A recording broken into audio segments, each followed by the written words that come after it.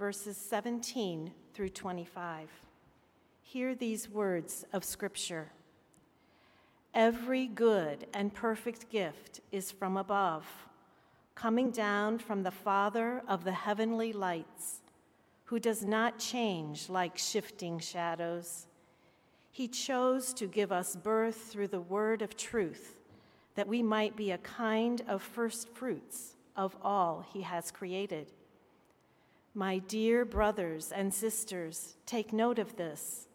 Everyone should be quick to listen, slow to speak, and slow to become angry, because human anger does not produce the righteousness that God desires. Therefore, get rid of all moral filth and the evil that is so prevalent, and humbly accept the word planted in you, which can save you. Do not merely listen to the word and so deceive yourselves. Do what it says. Anyone who listens to the word but does not do what it says is like someone who looks at his face in the mirror, and after looking at himself, goes away and immediately forgets what he looks like. But whoever looks intently into the perfect law that gives freedom and continues in it, not forgetting what they have heard but doing it, they will be blessed in what they do. The word of God for the people of God. Thanks be to God.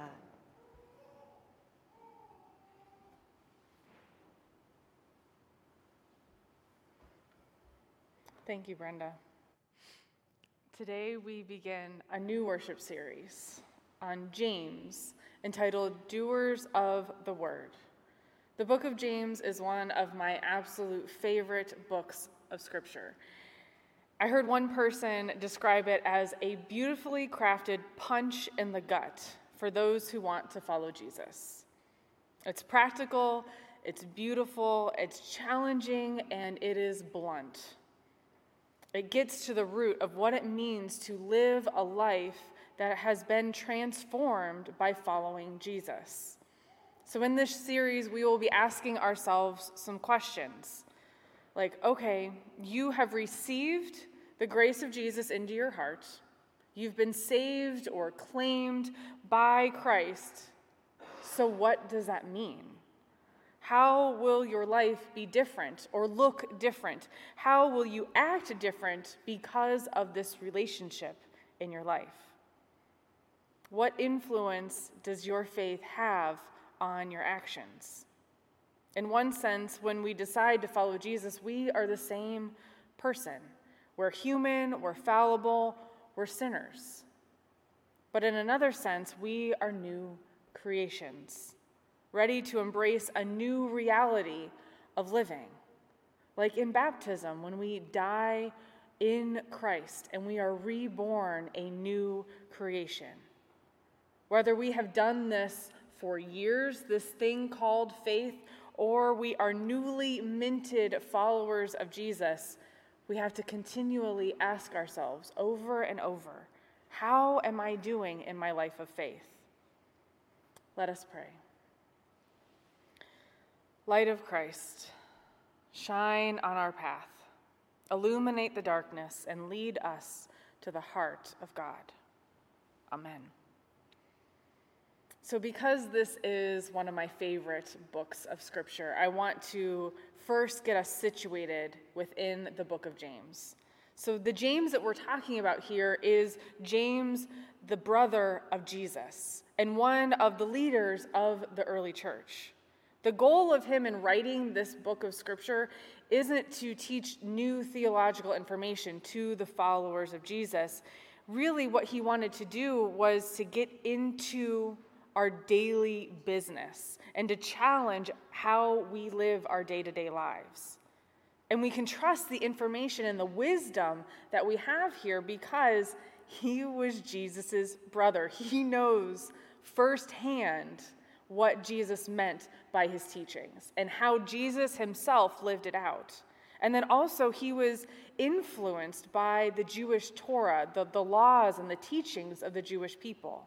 So we can trust the wisdom that is here. So for James, the goal of a follower of Jesus is to live a life of wholeness. He calls it perfection, but really it means wholeness in what we understand. To live a life that is completely integrated, where our actions are consistent with the values and with the beliefs that we have received from Jesus. James knows that the most of us actually live lives that are fractured. We are fractured, broken people. And we have these inconsistencies in our character. We want to do good. We desire to do what God has called us to do, but it's hard. And so we mess up. And so we need to come to God again and again and again. And God makes us whole. And one of the ways that God makes us whole is by taking all of the trials and the hardships that we experience in life and using those for good, making amazing things come out of those experiences and in the midst of the suffering and the difficulty. James has this crazy idea that we should let our circumstances teach us, especially teach us what Jesus taught about God. That God is generous, that God is trustworthy, and that God is there to meet us and to be with us in our pain. And it's through Scripture, the word of truth is what James calls Scripture. It is the word of truth that we learn how to live into this mindset and live in this wholeness with Christ. And James highlights here in this first chapter that Brenda read for us these two practices that help us to live into this wholeness: to listen and to do. Simple enough, right? In verse 19, James says, "My dear brothers and sisters, take note of this. Everyone should be quick to listen, slow to speak, and slow to become angry." It's like he knows us or something. How many times does it happen where we are right there when something happens to share our solution or our opinion that is obviously right, or when somebody doesn't take our obviously right opinion and we immediately get angry about it and we let that person know of our dissatisfaction with them? But what would happen if we didn't act that way, if we didn't respond that way? What would happen in this world right now? Think of the world right now in this pandemic-infested political and social and racial and emotional unrest. What would happen if we acted the way that James calls us to? That if we were quick to listen, slow to speak, and slow to become angry with one another, it would change the world. Now, it's not that we can't be angry. The sermon title for today is really a bit misleading: to avoid anger. Sometimes I do that with my sermon titles, just to keep you on your toes and to keep you questioning, what is this lady thinking about? It's not about avoiding anger, because often when we ignore anger, when we avoid it, we ignore it or we suppress it, and that simply means it comes out sideways, like what Jenny was illustrating with her children's sermon, and it was very stressful. I was very concerned for the trustees in what she was going to do with the soda pop. But we tell our kids, and Jenny kind of alluded to this and said this, that we tell our kids, you're allowed to be angry. There are times in life where anger is appropriate and it is real and it is warranted. But what you're not allowed to do is to take that anger out on others. And that's when we explode and it goes everywhere, and it's not healthy or good for anyone. So the question is, do our words and our actions reflect what James calls this moral filth and evil that is so prevalent in the world. So that's the explosive, sticky, yucky pop that goes everywhere. Or does it reflect the word that is planted in us, the true word of God that is planted within us? This word that James says can save us if we let it. And then in verse 22, James goes on to say, don't merely listen to the word, so to deceive yourselves. Do what it says. That's the key. Do what the word says. Anyone who listens to the word but doesn't do what it says is like someone who looks at his face in a mirror and after looking at himself, goes away and immediately forgets what he looks like. So we go to Scripture to remember who we are. Like when we go to a mirror and we remember, oh yeah, that's what I look like. Okay. And then Scripture, it shows us, yes, I am God's beloved child.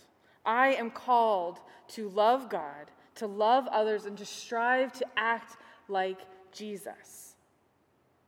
But often what happens is that we go to the mirror of Scripture and we remember these things, but then as soon as we turn away and we go on with our daily lives, we promptly forget what we just read, what we just saw, that reflection of Scripture. It has no real impact on our day-to-day lives. So James says, but whoever looks intently into the perfect law that gives freedom and continues in that in their life, not forgetting what they've heard, but doing it, they'll be blessed in what they do. They'll be blessed because they are living the way that God has called us to live. Slow to anger, slow to speaking, and quick to listen. So James, his punch in the gut for today is that we actually have to hold our tongues and listen to others, to simply do what the Bible says. And it's a punch in the gut because really we want to do this. I really believe that we want to do this. We want to act the way Jesus has called us to. But it's hard. And it's especially challenging when we go into the world and there's just all of those people out there. And they just say things, right? Am I crazy? I need some nods, at least from here, if not from in the camera. Thank you. I appreciate it. I'm not alone in this. Okay. And we're not alone in this. Thank God we are not alone in this. We can come together as a community of faith, and we can support one another, whether we have been here for decades or whether this is the first time that we have decided to darken the doors or the screen or have church or Christ in our lives at all. We are here together to support one another, to encourage one another because life gets hard, and we can do that for one another. We are not alone. We are together. Thank you, God. Amen. And one way that we can be together is through prayer. And so I invite you, we have a few prayer cards that have come with the ushers. If you're online, please include any prayers that you have in the comments, or you can email us. Or if you're here in person and you want to write that quick prayer card, please feel free to write it and get it up to me, and we can be with one another in prayer. First, though, I invite you to stand and let us sing our next song.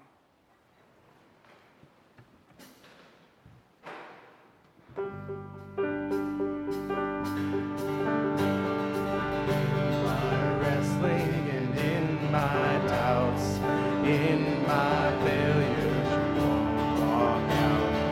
Your great love will lead me through. You are the peace in my troubled sea. Oh, you are the peace in my troubled sea.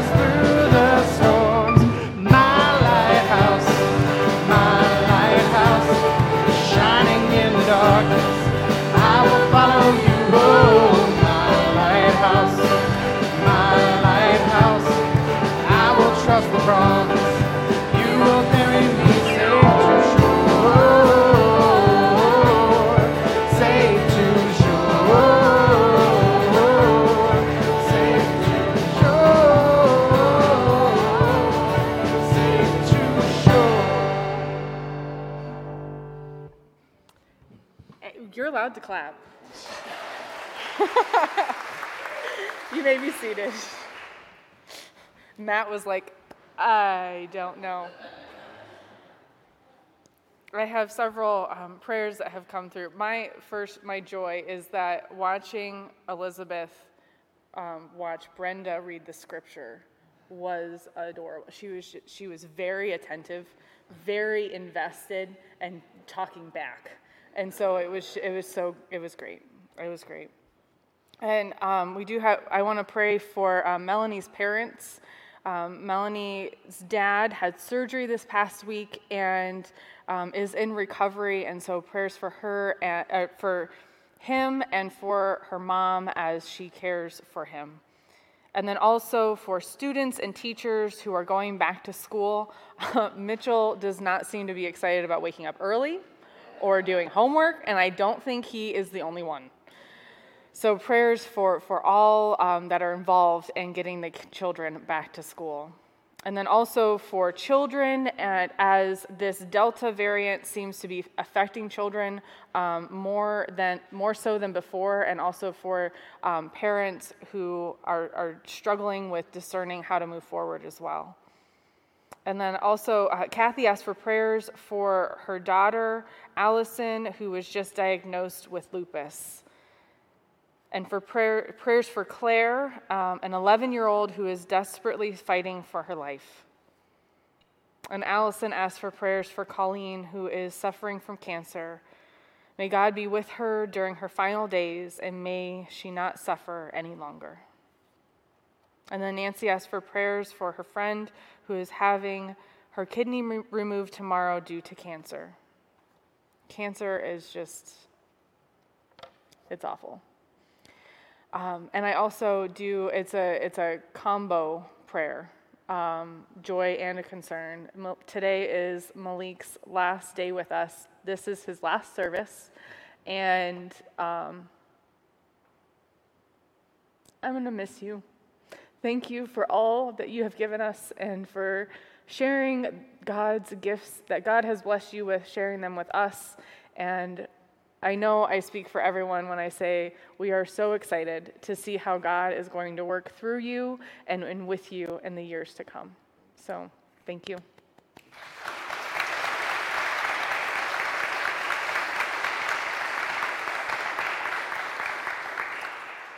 It is so good that we can go to our God, and God hears all of our prayers and responds to our prayers and is with us through whatever we are experiencing. So let us go to our Lord now. Holy and gracious God, we give you thanks. We give you thanks for family and friends, for life, for love. God, we give you thanks for baptisms and babies, for engagements and weddings, for life with you, God. We give you thanks. We give you thanks for all that you have blessed us with. God, you are the God of our mothers and our fathers, and you and your desire leads the way for us in our life. You have heard the cries of this world, and God, we pray that you will respond with your hope, with your strength, with your peace and your wisdom. God, that you will give those who are struggling with cancer your hope and your endurance. Those who are affected by wildfires around the world, that you will give them your comfort. God, you will give your patience to teachers and parents, your endurance to students preparing to go back to school, that you will comfort any uncertainties with them. God, you know what we each need in our lives. Most of all, God, we need you. We need your mercy, your love.